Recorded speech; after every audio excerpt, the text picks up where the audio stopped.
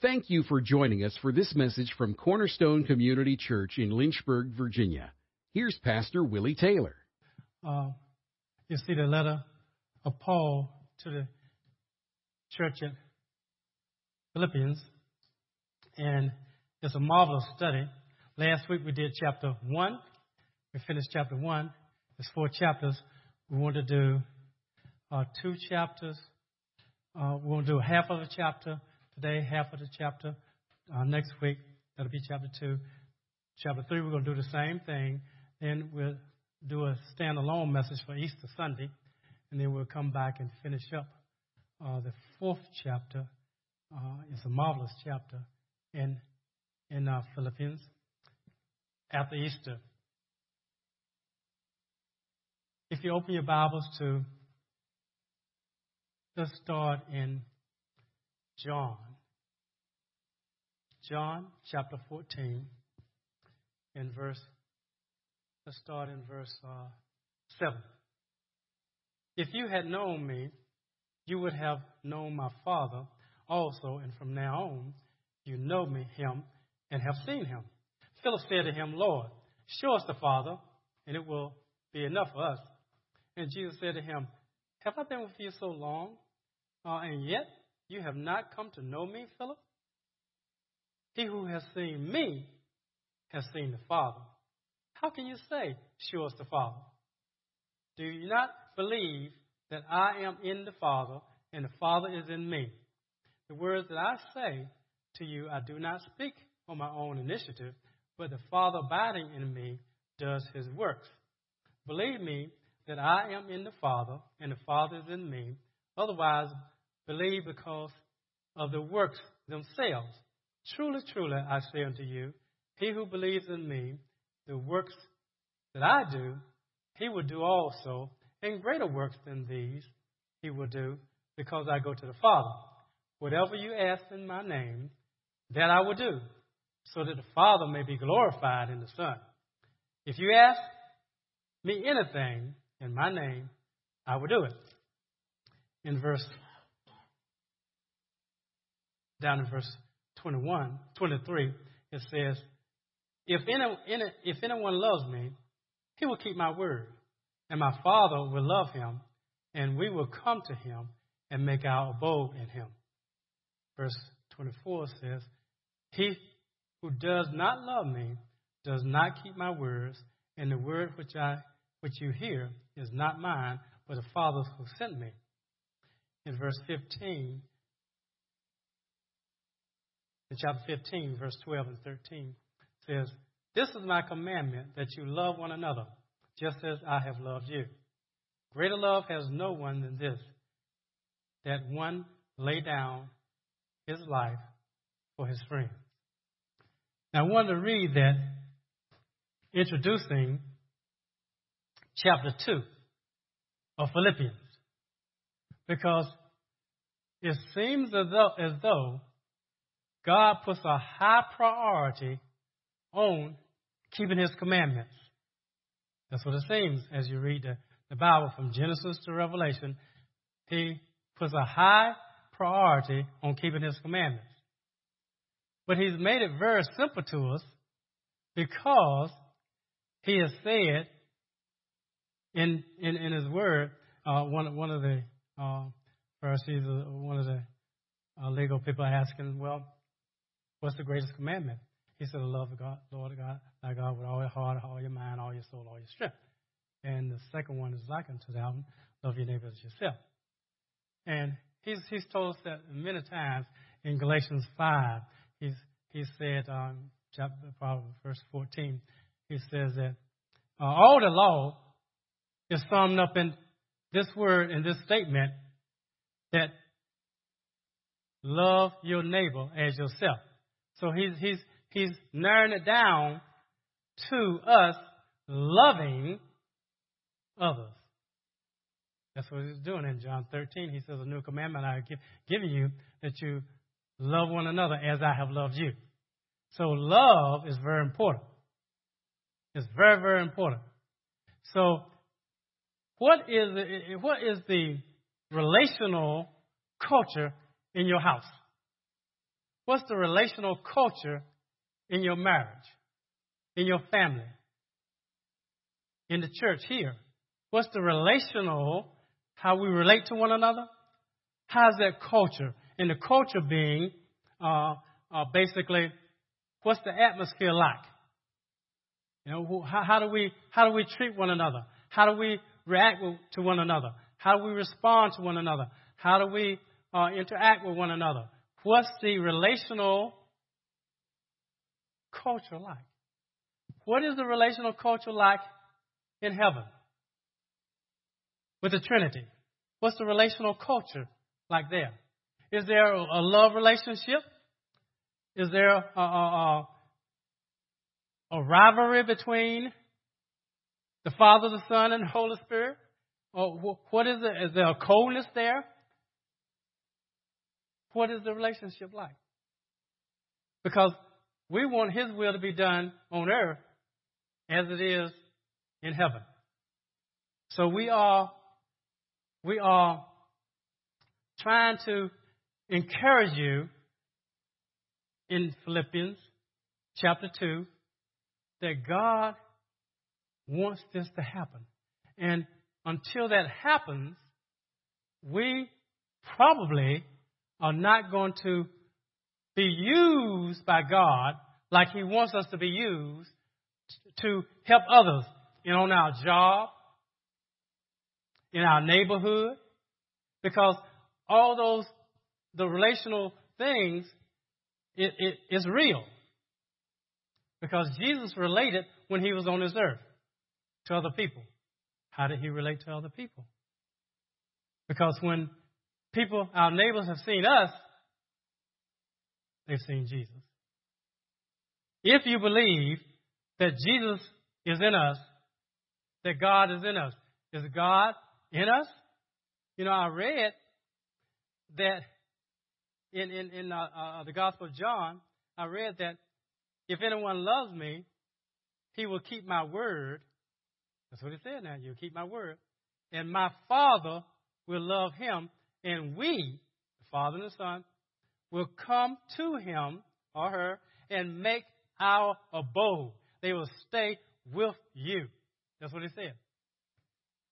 So do we have the Father and the Son abiding in us? When we got saved, we know we have the Holy Spirit in us as our guide, as our teacher. He brings to our remembrance all those things He said to us, that Jesus said to us.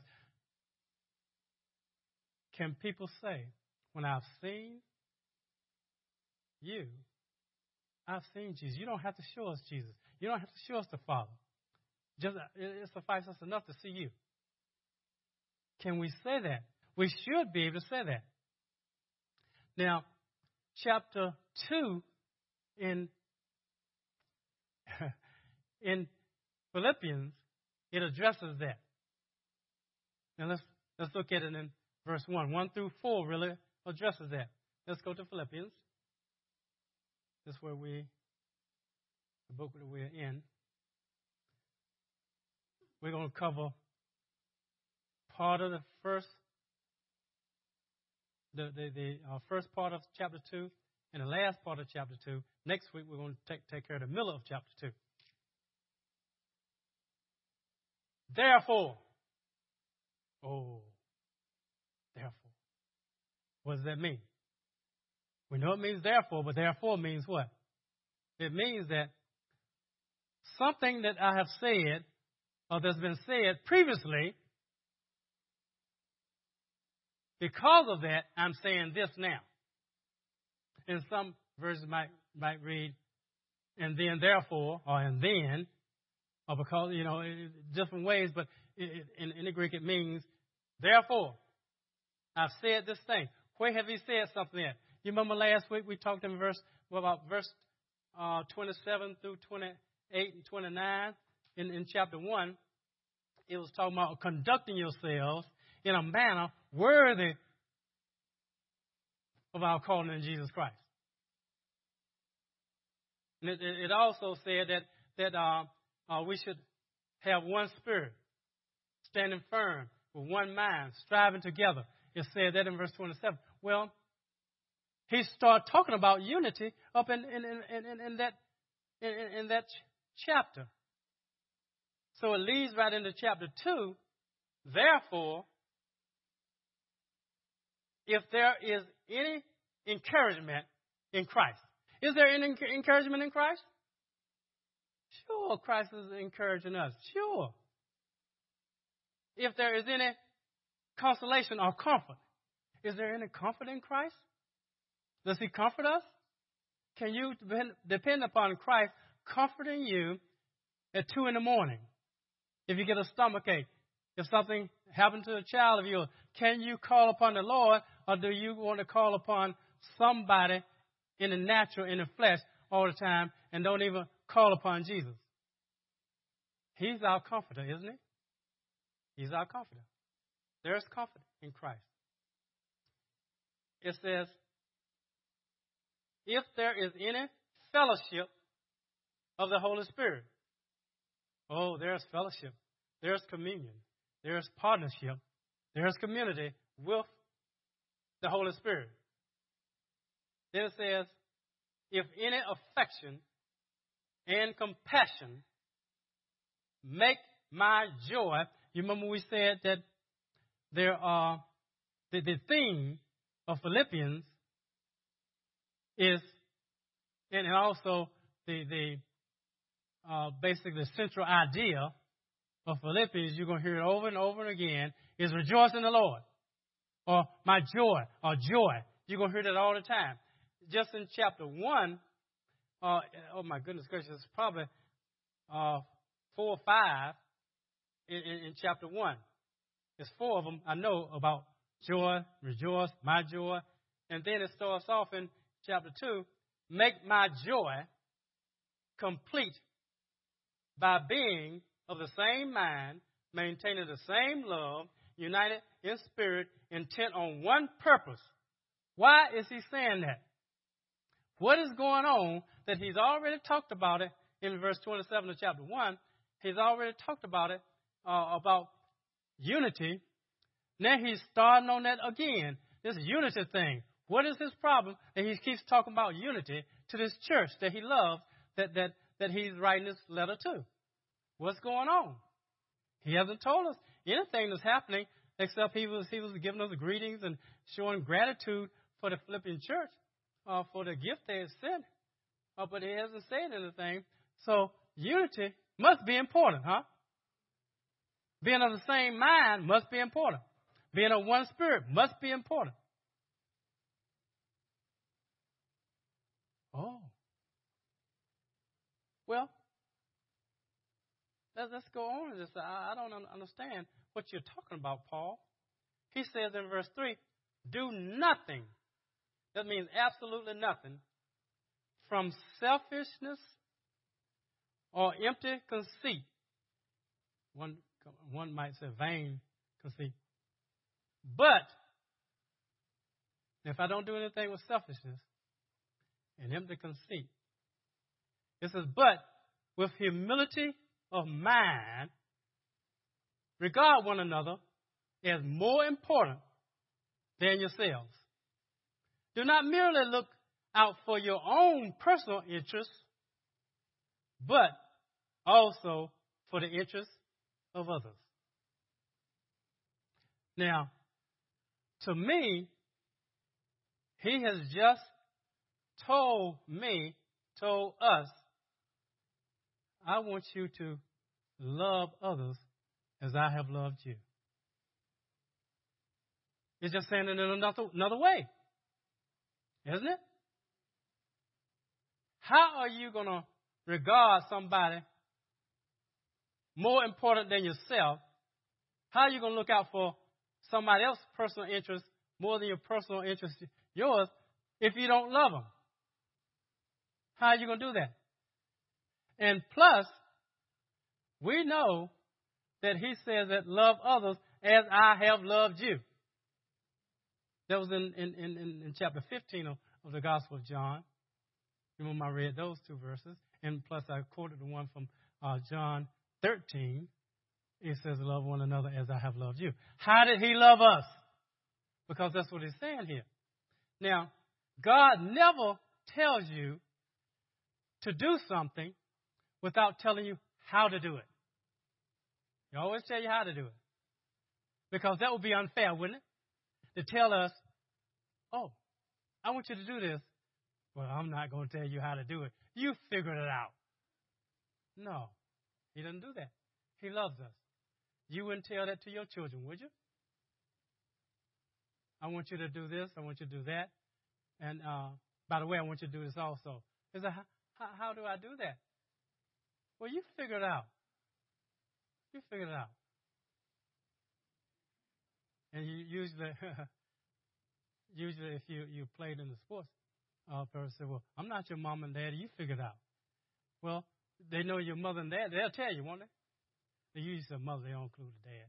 But they say your mother because the mother's kind of compassionate. You know, the father, he might tell you to figure it out, you know. But your mother not going to do that. Your mother loves you, right? Mother is sensitive.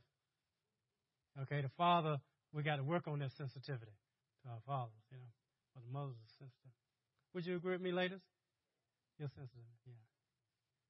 I'm not going to ask the men. You agree with me? Yeah. Well, if I'm supposed to do nothing out of selfishness, he just messed up when he said that. Paul, do you realize that the human beings, we're all selfish? We're all selfish. Do you realize that I can't really regard somebody else more important than me? Because I think I'm pretty important. You know, the world will tell you how important you are. You know, don't let anybody tell you, you know, you tell you're important. Well, you are important to God. And God tells you you're important. But he wants something different. Because importance means that you have died to yourself and you're alive in him and you're moving and flowing in the Spirit of God. That's when you are great in the eyes of God. That's scripture. You know that? He who wants to be the greatest has to be the what? Servant of all. All right? He told his disciples that because they were arguing about who's going to be the greatest. You know that. He told them. The greatest is going to be the servant of all. That's why he washed his disciples' feet. Yeah.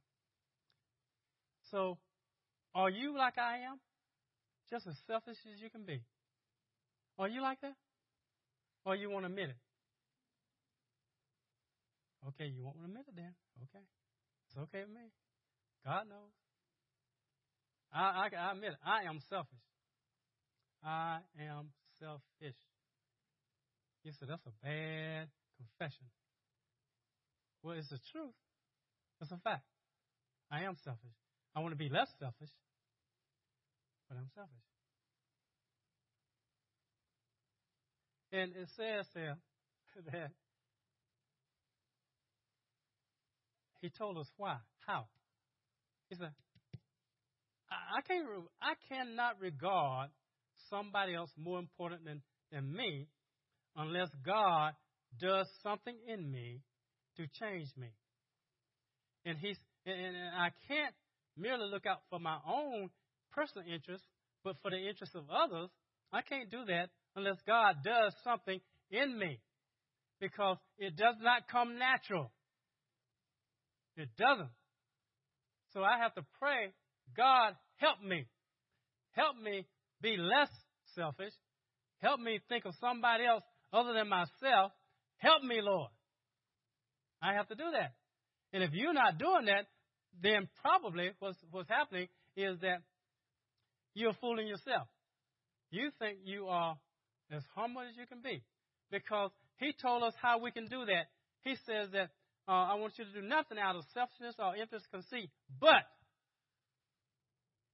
what's behind the but in verse 3? With humility of mind. With humility of mind. What's humility?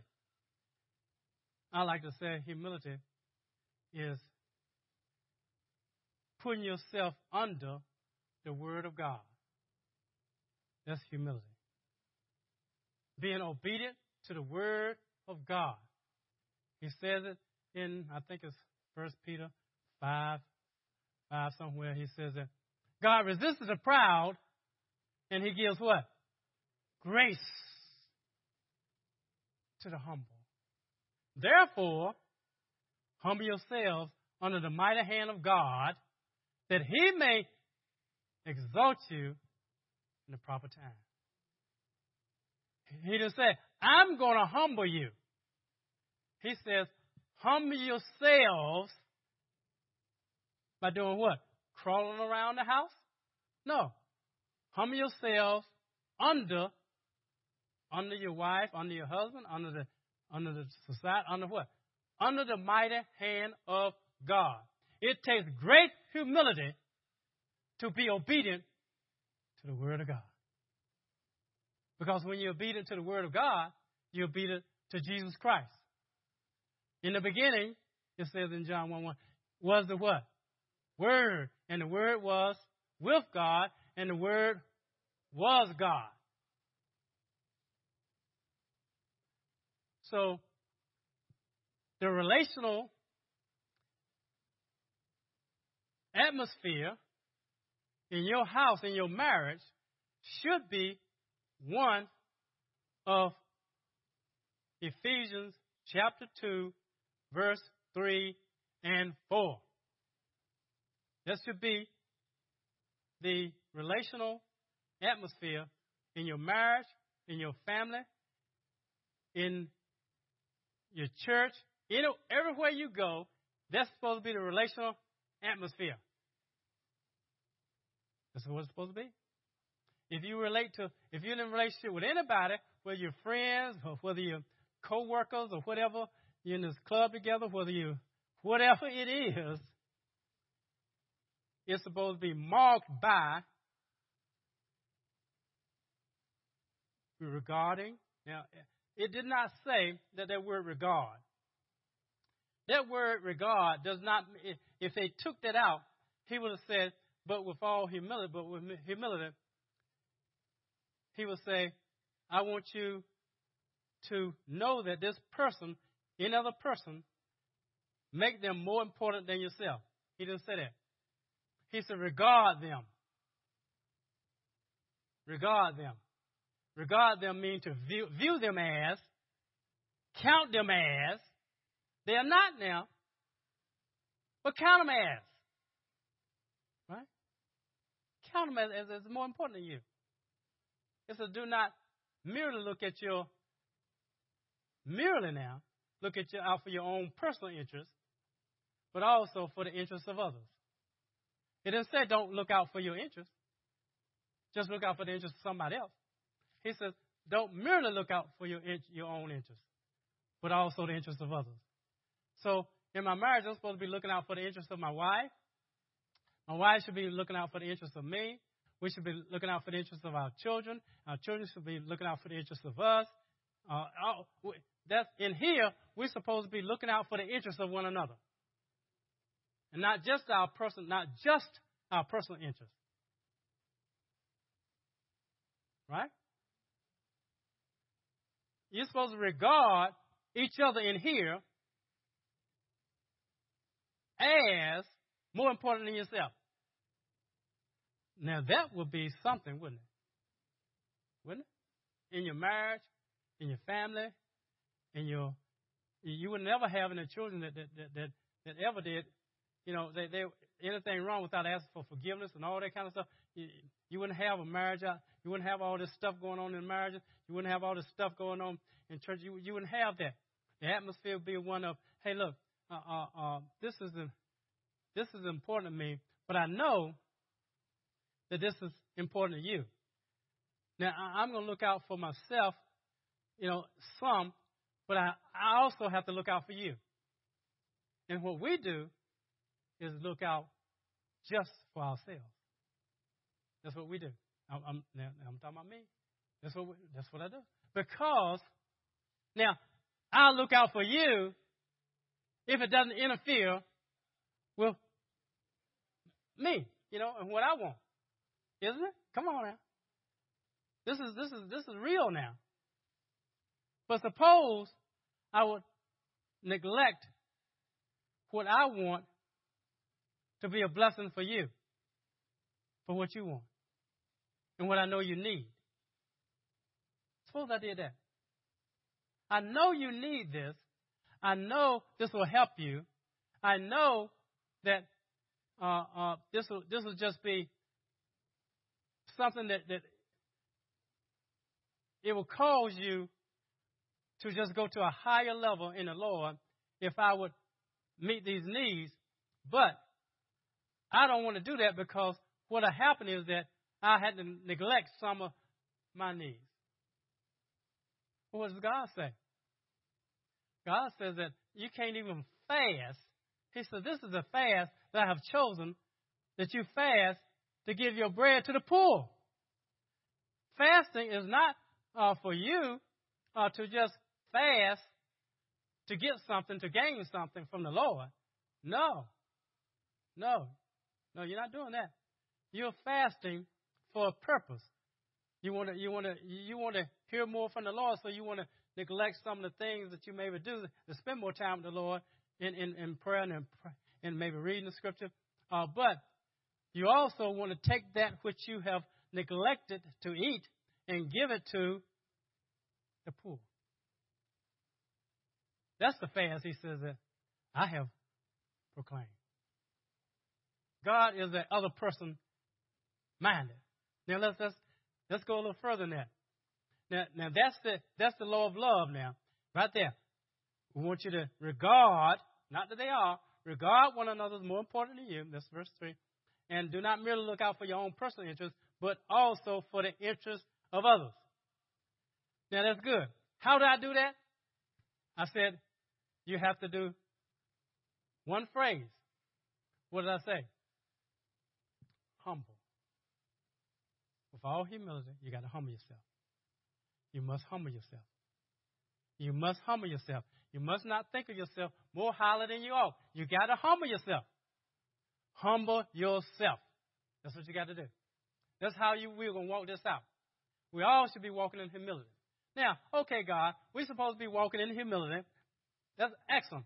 But I don't know how to do it. You told me to humble myself under the mighty hand of God, under the word of God. That's how I do it. But God, your word, some of the word is just, I'm not there yet. The word you just said about regarding others is more important than yourself, I'm not there either. So how do I do this thing, Lord? You got to help me in this thing, if we're being honest with you. Okay, so God, he said, okay, I'm going to show you I'm going to help you in humbling yourself. I'm going to give you an example, some examples. So let's look at some examples today. We'll close out with these examples. Who is the ideal example of humility? Jesus. Let's look at it in verse 5. He says, have this mind or this attitude. What attitude? This mindset, this attitude means mindset, have this mind in the King James, mean mindset. You got to have this mindset. What mindset? Because see, I'm trying to find out there, God, what you're saying, because we do want to be obedient to His word today, don't we? But then how do we? Because the Philippians, Paul is not just I don't have nothing else to do. I'm witness to these guards, Praetorium guard. I'm a witness to them. I'm having fun. But now I'm he's asleep. He's not going to listen to me. So I'm going to write a letter. So I'm asking for some paper. I'm going to write a letter to you. I don't have nothing else to do. He's not doing that. And surely the Holy Spirit, God's not putting this in the Word of God because He doesn't have nothing else to do. He wants us to obey. So what attitude is it talking about? Have this attitude. What attitude? The attitude in verse 3 and verse 4. Do nothing out of selfishness. Regarding others as more important than yourself. Not looking out for merely your own interests, but the interests of others. That mindset I want you to have that mindset in yourselves. That's what it says. In yourselves. Okay. I got that. I got that, Paul. Okay, now give me some more. Give me some more, Paul. Which was also in Christ Jesus. Oh, that's my example then. Christ Jesus. What did he do? What did he do to look out for my interest and not his interest? What did he do? It says, well, look at what it says here. Who, although he existed in the form of God, did not regard equality with God. Is he equal? Is he God? A thing to be grasped, a thing to be, kind of held on to. Because he could have said, oh no, I am not going down there in some flesh of some. I created them, didn't he? Nothing was created that wasn't created through Jesus. I created them. You want me to go down there and put myself in a body?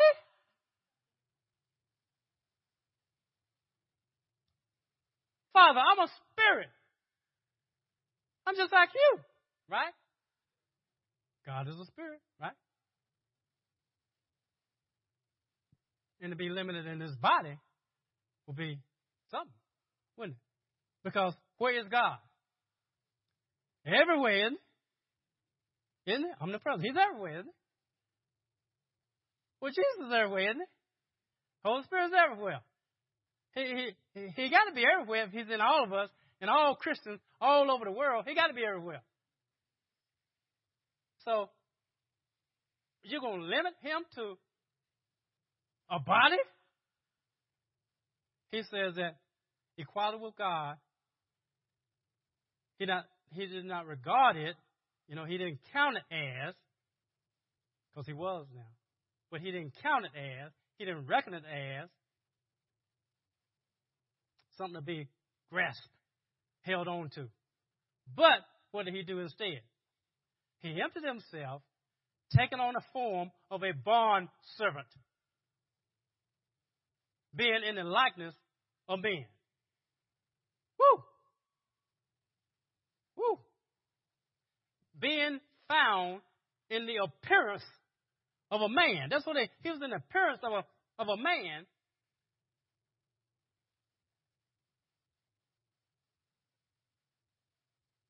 He humbled himself.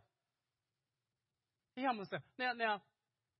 you can imagine when Moses went out to this tent to pray, and when the people, Israelites say they go against Moses, they act foolish and everything.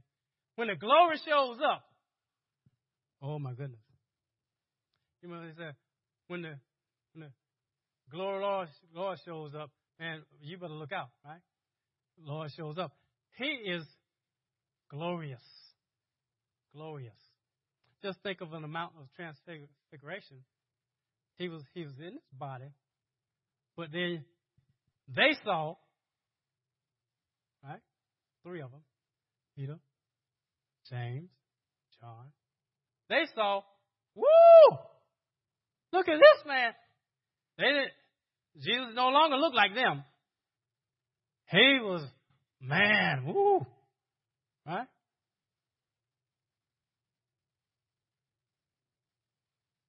He says, God, I want those that you've given me. This is in Gospel, John 17. I want the glories you've given me.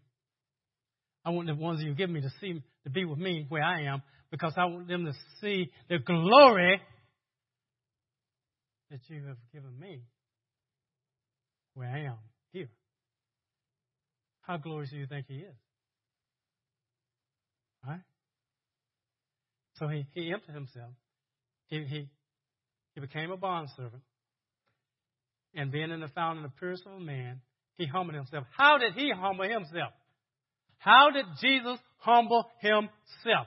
Well, he humbled himself by the Father for God so loved the world that he gave, his only begotten Son. that whosoever believe him should not perish but have everlasting life. God wants this relationship restored. The only way it's going to be restored is he got to send somebody down to live a life in the flesh and die in his flesh to pay the price for our sins because we are flesh. And Jesus was obedient to it. God the Son, I'll do it. I'm not going to count myself equal with you to be grasped. I'm not going to regard this as something to be grasped because I know we're the same. We're God. I mean, we're one, you know. But I'm going to obey. I'm going to do this thing. It gives me great pleasure to obey you, Father. Right? He always does that. That pleases the Father. It says. So therefore, this is what it says. Found in the appearance of a man, he humbled himself by becoming obedient to the point of death, even death on the cross. Now, you remember I said humility, true humility, is humbling yourself under the mighty hand of God, under the word of God. That's true humility. Okay, he humbled himself by being obedient to the word of God because he had to go to the cross. That's why he said, you know, hey, God, there's another way to do this thing. Hey, let's do this thing a different way. Nevertheless, not my will, but thy will be done. Right? So therefore, that's how we have to humble ourselves, by being obedient to the word of God. We can humble ourselves by that way. And how we're gonna what we're gonna be, what we're gonna obey. Hey, we don't have but one commandment. One. Love others as I have loved you. How did you love me? I died for you. I emptied myself. I came down from all the glory that I had, all this glory, and I became limited to this body, this body that we created. Father, Son, and Holy Spirit. We created. I became a bondservant. I've served you. Your Creator served you. That's what I did. I went to the cross, and that was a wretched death. I was spit on. I was out with all my glory. I could have turned everybody around me into a flea. You know what a flea is, don't you? You can't see them on things. They might be on animals, you know, dogs and stuff. Yeah, they're flea. He could do anything he wanted to do it, couldn't he? They'll say, hey, if you God, come down from the cross. You know, you're the Son of God. You think you're something, you know. He didn't have to prove anything. He knew who he was. That's how we humble ourselves, by being obedient. God said, even to the point of death. Well, we're going to have to be, in order for us to obey God, this word, we're going to have to die to self, don't we? You know, our selfishness, we're going to have to die to that. If I am going to, you are going to think more of somebody else than we think of ourselves, we're going to have to die. We're going to have to die. If we're going to look on somebody else's interest and not just our own, we're going to have to die to the self. I tell you. That's one example. Ideal example. The next example, look over in verse 17 and 18 of chapter 2. It says, it's talking about Paul, but even if I am being poured out as a drink offering upon the sacrifice of your service, sacrifice and service of your faith, I rejoice and share my joy with you. I rejoice and share my joy with you. And you too, I urge, rejoice in the same way and share your joy with me. Even if I'm offering myself as a drink offering being poured out as a sacrifice, your service. You remember he said it. Oh, I think I might go, I might stay. I don't know, but I think to go is better than to stay. But I'm going to stay because it's more beneficial for you. You remember? That was in chapter 1. But now he says that even if I'm being poured out like a drink offering upon the sacrifice and service of your faith, I rejoice. He said, I rejoice. Now, is that servanthood or not? That's servanthood that you're going to suffer because you want somebody else to come to the Lord. You want somebody else to grow in their faith. Because Paul was very serious about the church. All his churches. He was very serious about that. Paul got drug out of a city, stoned, and drug out of the city dead. The people get around, all the people get around him, disciples, and he gets up, goes back into the city. Man. Shipwreck. Pearls. Nakedness. In the sea. All this stuff, man. Shipwreck. It's Paul. Snake jump on his arm, bite him. This is all being poured out for the service. Now, that's an example of a human being doing it. You say Jesus did, but here's Paul doing it, right? He said Paul wasn't married. He didn't have no wife to go back to, to say, hey, where you been? No, Paul did it for Christ's sake. He chose to be single. He chose to be single. And here's another one. Verse 19. Here's two more. But I hope in the Lord Jesus to send Timothy to you shortly, so that I also may be encouraged when I learn of your condition. For I have no one else of kindred spirit who would genuinely be concerned about your welfare. For they all seek after their own interests and not those of Christ Jesus. Isn't that verses 3 and 4? 3 and 4.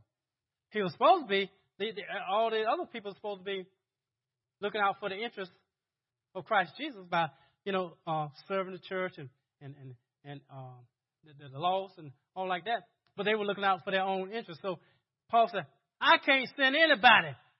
All of them are gone away. Except Timothy. He's the only one concerned about your welfare. Whoa. Jesus said, I'll never leave you or forsake you. But here's Paul. Everybody left him. Except Timothy. And that's being poured out also, isn't it? But I know of his proven worth, that he served with me in the furtherance of the gospel, like a child serving his father. Therefore, I hope to send him immediately, as soon as I see how things go with me. And I trust in the Lord that I myself also will come shortly. There's two examples in the flesh, other than the ideal Jesus. Listen to verse 25. Here's the last one. But I thought it necessary to send you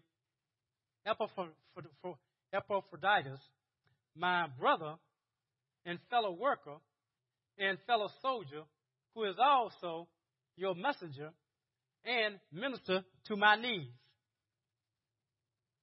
Because he was longing for you all.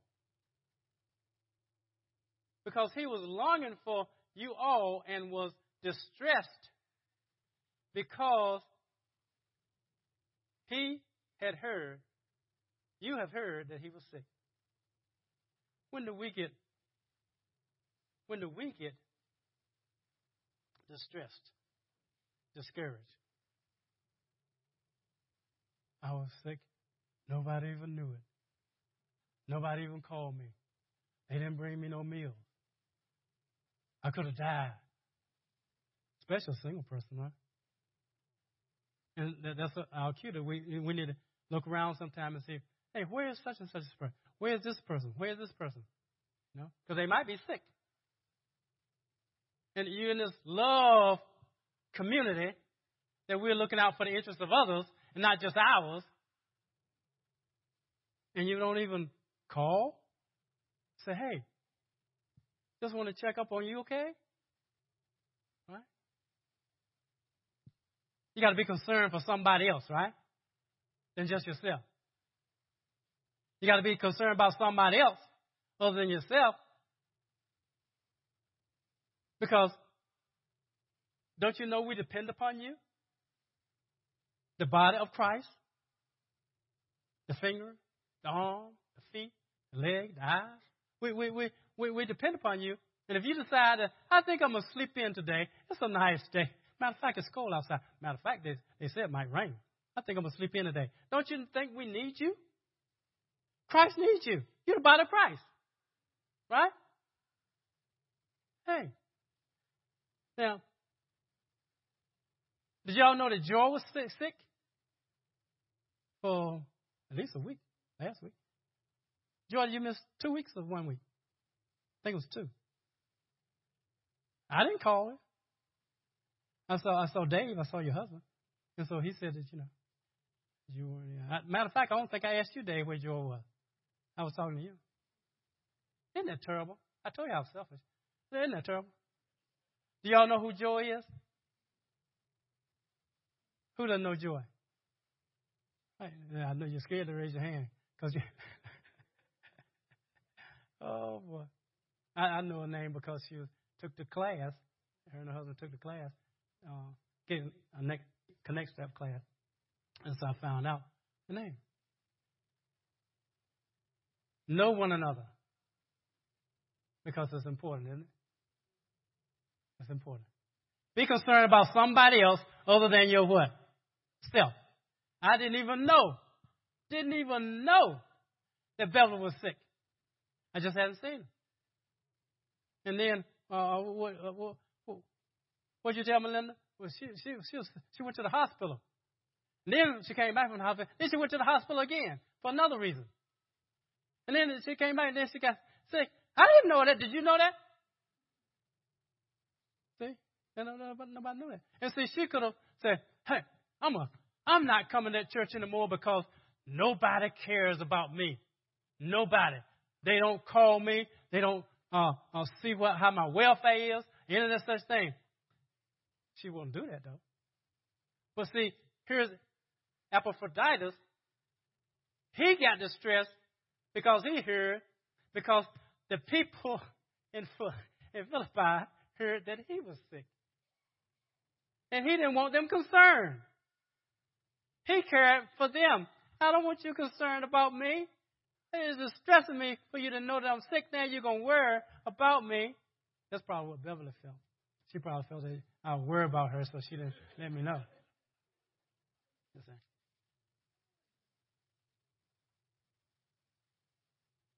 For indeed, he was sick to the point of death, but God had mercy on him. And not on him only, but also on me, so that I would not have sorrow upon sorrow. Therefore, I have sent him all the more eagerly, so that when you see him again, you will rejoice, and I may be less concerned about you. Receive him then in the Lord with all joy, and hold men like him in high regard. God. Why? Because he came close to death for the work of Christ, risking his life to complete what was deficient in your service to me. So Epaphroditus, he was trying to bridge the gap between the church of Philippi and the gift. And he came to Paul. He saw Paul had needs, And he worked himself till he got sick and almost died. He was like a drink offering being poured out for the service of Paul in serving Christ and trying to reach out. Today was an encouragement that we want our atmosphere in here. We want our atmosphere in our marriage. We want our atmosphere in our family to be one of love. And when I say love, I'm speaking of Philippians chapter 2, verses 3 and 4. I want you to think more, of somebody else than you do yourself by not merely thinking on your own personal interests, but also on the interests of others. Like Jesus did, like Paul did, like Timothy did, like Epaphroditus did. They were all men of God. And the best example is like Jesus did, who humbled himself and became obedient to death for our salvation. Can we do that, saints? This is an encouragement to me, is that I need prayer. Y'all pray for me. I need prayer to be less selfish and to be thinking of somebody else other than Willie Taylor.